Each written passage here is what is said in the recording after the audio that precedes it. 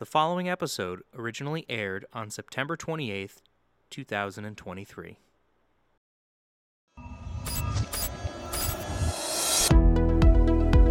She's an internal medicine physician who's been called a paragon of modern medical detective storytelling, and now is tackling one of her toughest challenges, caring for long COVID patients. You have to understand that tests are questions.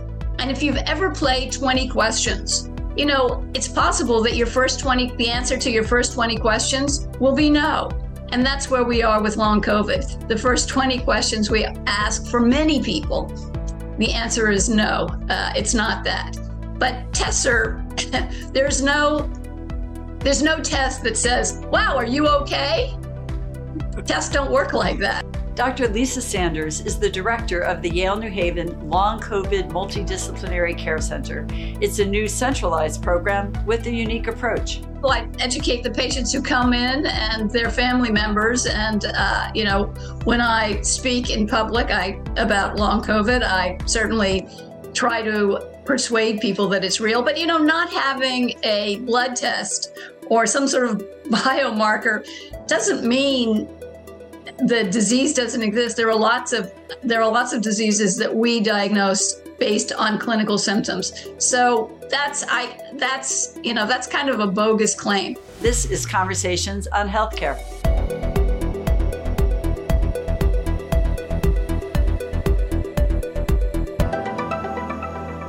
Well, Dr. Sanders, welcome to Conversations on Healthcare.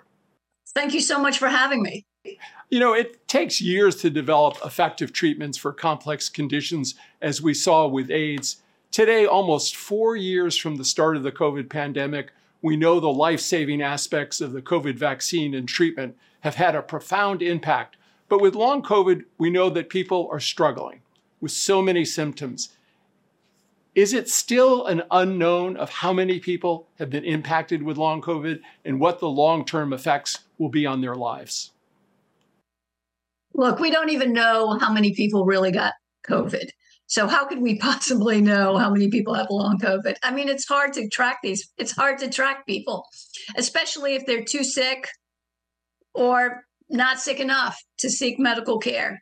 So we don't know. I mean, the estimates are that about 10%, I think everybody agrees, 10 to 12% of people who get COVID are likely to end up with long COVID. And so that even though we don't really know how many people got COVID, that turns out to be a lot of people.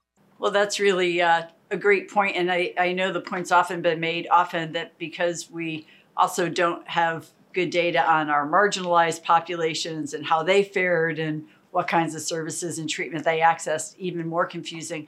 But I know the World Health Organization definition says symptoms must last at least 3 months after the initial infection to be called long COVID.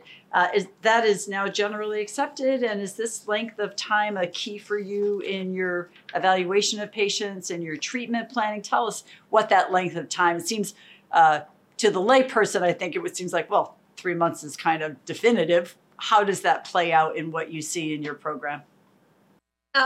We don't see patients until 3 months after their infection because we know that symptoms that occur within that period often are gone by 3 months. And that seems reasonable.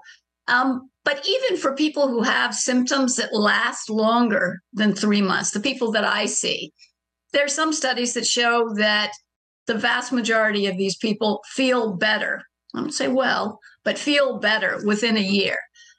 So I think that the prognosis for this is pretty good. On the other hand, a year is a really long time to suffer. And there are lots of patients that I see who have been suffering for much longer than that. Most people get better within a year. Most, not all. I want to pull the thread on your statement that COVID becomes long COVID, maybe in about 10 or 11% of the cases. What are you seeing as commonalities in the patients that you're seeing? Let's see. I would say that fatigue is hugely common, hugely. I mean, almost no one comes to us who doesn't complain of fatigue. And it can be really a debilitating fatigue. Like it's hard to get, out of the house, that kind of fatigue. Sometimes it's hard to get out of bed, that kind of fatigue. So fatigue is a common problem. Brain fog or some sort of cognitive change that people notice is also a very common symptom.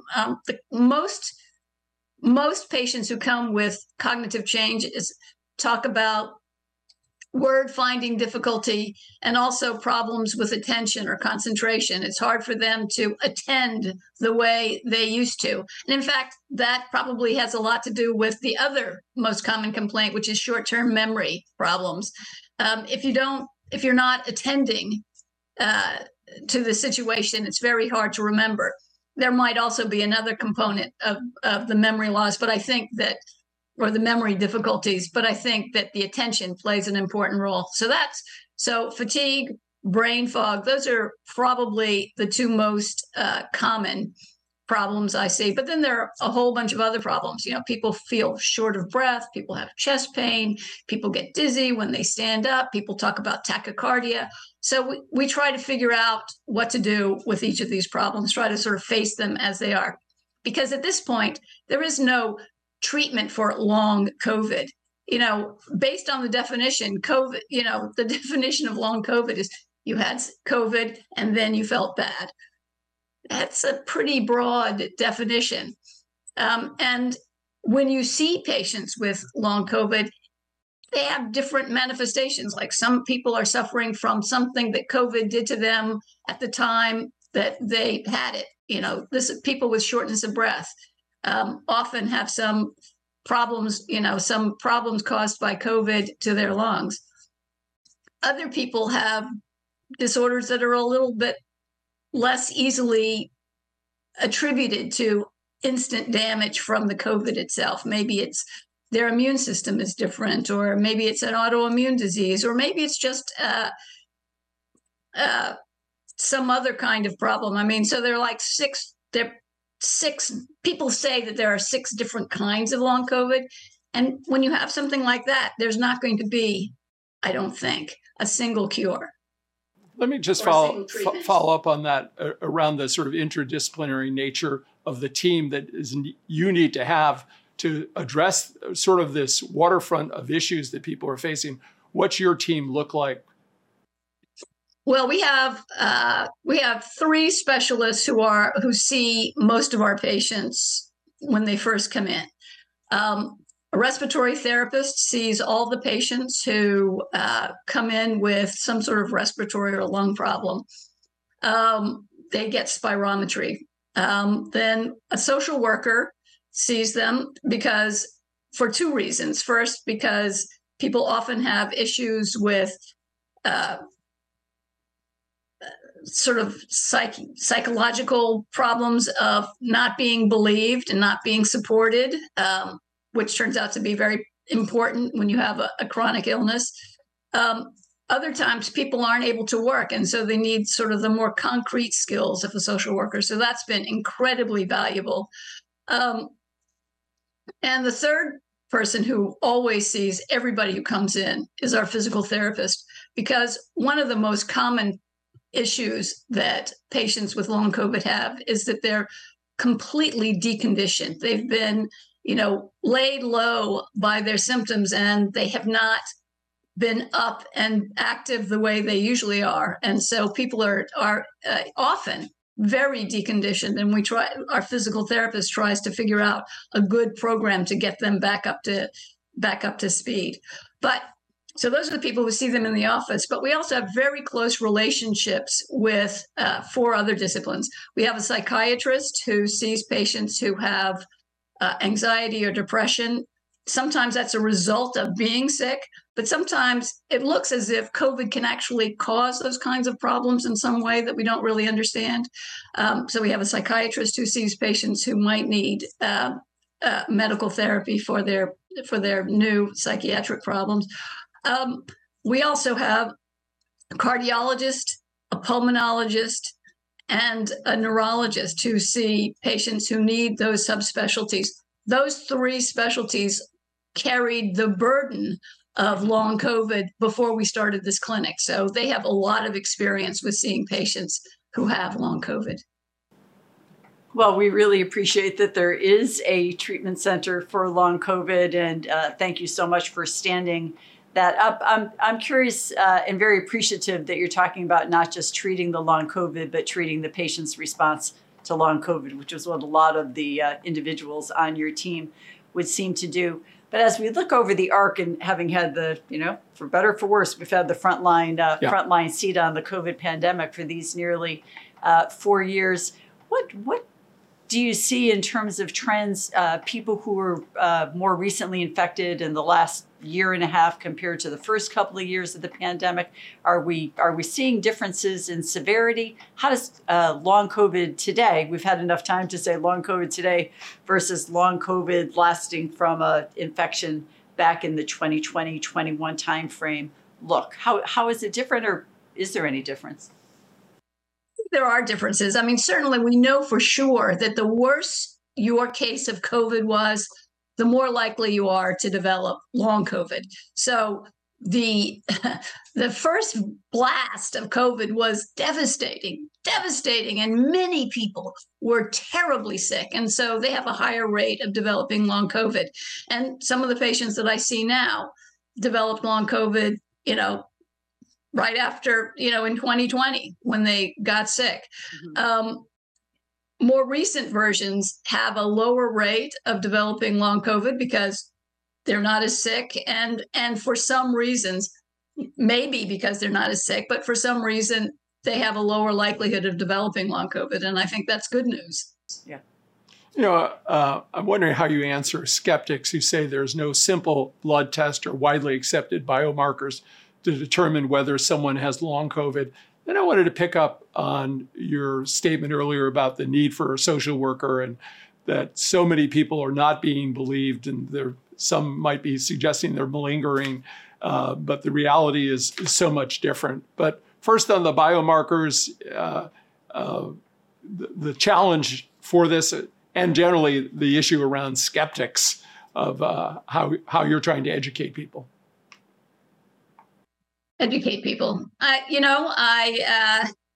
don't know about educating people. I educate the patients who come in and their family members. And, when I speak in public about long COVID, I certainly try to persuade people that it's real. But, not having a blood test or some sort of biomarker doesn't mean the disease doesn't exist. There are lots of diseases that we diagnose based on clinical symptoms. So that's kind of a bogus claim.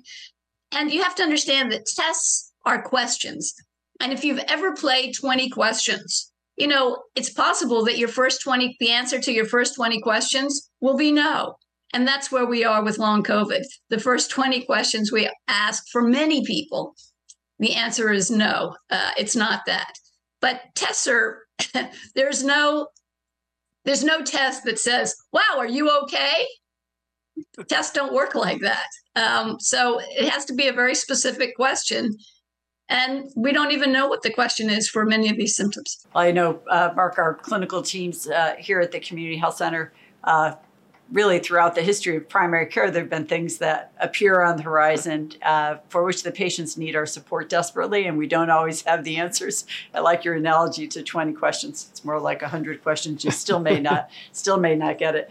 But lots of people are asking, though. A recent guest of ours was Dr. Leora Horowitz, who helps lead the National Institute of Health study of long COVID, as I'm sure you know, called the RECOVER Project. Wonder if, do you know what they're hoping to uncover with that project, or can you tell us a little bit about it? I think it's one of the largest research projects going on in long COVID. I mean, I refer my patients to the people who keep track of that here at Yale, but I'm not involved directly with that study. There's also another study here that's being done to look at whether some of long COVID is caused by residual virus. So there's one project that's looking at seeing whether a lengthy treatment with Paxlovid has any impact on how patients do. So there are lots of studies going on, but we don't really know what the answer is yet. Margaret, I just want to pick up a little on that, of whether or not there is enough funding at NIH or CDC to do the work that needs to be done. There was that huge infusion that came when we started off, and there was lots of money. Is it in the policymakers' rear view mirror right now? And somebody like yourself, who's a lead researcher at an incredible institution, what's it look like to you in terms of getting the resources that you need? Well, first of all, let me just say, I am not a researcher. I'm a clinician. I see patients, I treat patients, I try to get them referred to the right subspecialist or the right people who are the people that can help them. But I'm not a researcher. I hope to be able to understand how long COVID presents in our clinic. We've almost been up for 6 months. And so at the 6-month point, I'm going to put together a database of the patients we've seen so far. But I'm not a researcher. And I leave that to the people who know research and understand research. I understand medicine. I understand treatments and patients, but research is not what I do. Will you publish on your findings there, or what's the expectation in terms of taking that important body of knowledge and sharing it? I don't know that I'll find anything that's worth publishing. There are many, many long COVID clinics out in the world, and there have been a lot of studies that look at what patients with long COVID are like. There's not a lot of studies about what kinds of treatments help people with long COVID. Mm-hmm. We're waiting for that. And that's one of the things I hope to find out, are any of the treatments that we're prescribing or suggesting or sending people off for, are any of them working? And I look forward to finding out. Doctors are very poor judges of how successful their treatments are. Some of that is because patients are very nice and don't call you up and go, that didn't work at all. But also, we're all optimists, because you can't be in medicine if you're not an optimist fundamentally. So that's why it takes a study, or it takes an assessment to really see how you're doing. And that's the assessment I plan to take at the end of this month. Great. Well, we look forward to that. But also, again, speaking from the perspective of primary care, it is incredibly reassuring to have some place to send patients or some place to consult with when you feel like you just have nothing left to offer in terms of the investigation or the treatment. And I'm curious what you're seeing, and I would imagine it might be analogous in other states. There aren't a lot of long COVID clinics. I'm glad there are some. But how are you working with primary care? Do you provide teleconsultation or trainings to primary care providers? And if I could slide one more question into that, when you do look at the patients who are getting referred, does it look like the populations in our communities? Is it a diverse population? Is it representative of the many communities who are affected? What do you think? Well, first, it is not representative of the communities that have been affected. I see very few of the people who are traditionally underrepresented in medicine. We're just not seeing them. I wish we did. And I'm trying to figure out the best way to reach out to those communities. I haven't gotten there yet. We're still, we're only 6 months old. So that might seem like a long time to you, but to me, it seems like yesterday. So we're still ramping up. I hope to start educating doctors more. I'm going to Bridgeport to a hospitalist conference to give a talk about long COVID there in October. And, I do what I can. I'll probably present some of my patients and findings at Yale to our faculty there. I write about it occasionally, especially when I make a mistake in my diagnosis column in the New York Times Magazine. So, I'm doing what I can to spread the word. But I have more work to do. We have more work to do to reaching out to other communities. Yeah. And speaking of spreading the word, we hear from so many. Another recent guest of ours leads the Mayo Clinic COVID activity rehabilitation program. And he's Dr. Van, and he told us they're seeing a decrease in long COVID cases, and that patients do get better. And I think you've said that over time. I sense that does match with your own experience. Absolutely. Absolutely. The best thing that could happen to everybody is that we close down because we don't have enough business. I don't see that happening right now, but perhaps soon. Well, not that soon, but someday soon. Yeah, though we're seeing this most recent spike with a new variant out there, and that always poses other problems. Margaret, you remember in February of 2020, we had Dr. Fauci on, and he reminded us that coronavirus mutates, and that's sort of a given. And I take it that while we hope there will be a solution here, it doesn't seem like there's a lack of mutations happening globally, and this is a global problem. And so I'm sure we're going to be in for a long run. But in this most recent mutation, are you tracking at that level as well of what variant people have presenting? No, we don't. We don't, because that's first of all, people usually don't know what they had. We see them 3 months later. I suppose we could do a study to look to see. I'm not even sure if you can find out which version of the virus they have, because I'm not sure that kind of technology exists in testing. I mean, maybe you can. Maybe there's a difference in the antibodies. I don't know, but it's a good idea. Now that you've suggested it, I'll think about it and ask around about it. One good idea a day and we can go home, I think. Absolutely. Well, Dr. Sanders, we find ourselves on a beautiful day in fall at the advent of flu season, and we were thinking that there might be a resurgence of COVID this fall. The calendar hasn't turned to fall. The resurgence is already here. We're seeing it. We're not seeing state level data yet in our state anyway. We'd look to see that very soon, but we can see in people walking in the door, our own staff, colleagues, that COVID is definitely on the rise after a period of being lower. As you look at this fall coming, what's the messaging that your institution is doing around getting the COVID vaccine out there? I know this is not specific to your domain of the long COVID clinic, but it is your future patients that we're trying to prevent. What's being done to address outreach, advertising, the underserved populations, and also the cost issues that may go along with it this year? Any comment on that for our listeners? I don't know what Yale is doing. I know that certainly we promote vaccines for everybody, especially people who have long COVID. I mean, the worst thing that can happen to somebody with long COVID is that they should get COVID again. I mean, it doesn't necessarily make them worse, but it certainly is not going to make them better.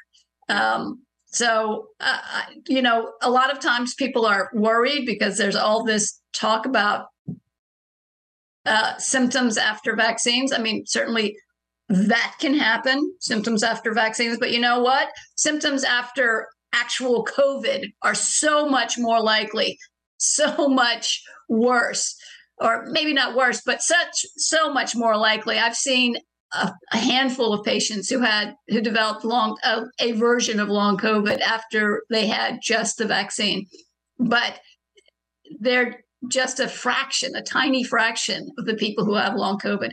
And many more people got the vaccine than got COVID. So you can tell that it's pretty rare to get any sort of long-term reaction after the vaccine. So I encourage everybody to get the vaccine. Certainly everybody on my staff. And I suspect most people who see patients at Yale will get this new vaccine. Great. Well, that's great. I think that's such an important message.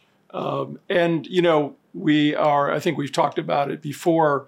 It's sort of not in the medical realm about we are a very divided society on this issue. And, we've had a number of people, Dr. Fauci and many others who've been attacked for their positions. And I guess, is there a magic answer? You've been trying to speak as a physician to people and just tell people what you see. But how do we bring people together? Medicine had always been a place we're a little like foreign policy. We were always united on things outside the country, but it seems on medicine, on this particular issue, the country's been divided. What are your thoughts about how we might find the seam of opportunity so that we can work together? We can disagree, but not be disagreeable. Gosh, I don't know. Isn't that what everybody's mother taught them when they were in kindergarten? It's true that science has been taking it on the chin for the last few years from people who have decided that science is not the way to go.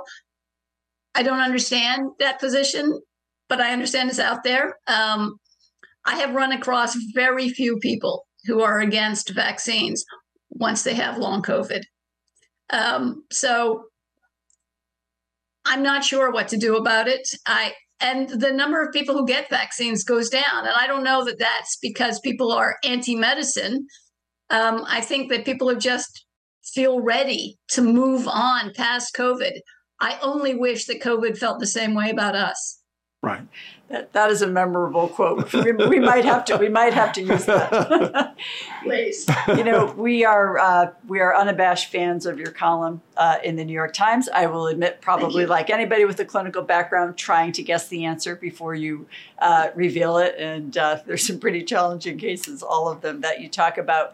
But I wonder if you could just tell us a little bit about yourself and how you came to this area of being so interested in the mysterious disease that nobody else can figure out the answer to. What brought you to this, and just a little bit about your career trajectory? Oh, as soon as I heard about this long COVID clinic that they were starting, they were starting it at Yale New Haven Hospital, I was completely interested in it because it's a chance to be part of something that's new, to be part of what's the discovery process. I'm not a researcher, but I am a clinician, and I think that being able to help people at a clinical level is so important. And so that appealed to me right away. And I've always been interested in areas of uncertainty in medicine. Mm-hmm. When I first was in medical school, I came to medical school as a second career. I was in my late 30s, and I had covered medicine when I was in my last career, when I was a television producer, but I thought I knew medicine, but I didn't understand diagnosis. And when I first saw that diagnosis was not something like the multiplication tables where you just memorize everything and then you know the answer immediately, when I saw that there was at times a need to figure things out, I was very excited about diagnosis. And it's really been a passion of mine since medical school. Thank you so much for all your years of practice, many more to come. And thank you for joining us. And thanks to our audience. Be sure to go online to chcradio.com to sign up for updates. You can also share your thoughts and your comments about this program. But we want to thank you so much for joining us today on Conversations on Healthcare and sharing your experience of these past 6 months in particular, as well as your comments on your career. Thank you so much. Thank you so much. Thank you. Thanks for having me. This copyrighted program is produced by Conversations on Healthcare and cannot be reproduced or retransmitted in whole or in part without the express written consent from Community Health Center, Inc. The views expressed by guests are their own, and they do not necessarily reflect the opinion of Conversations on Healthcare or its affiliated entities.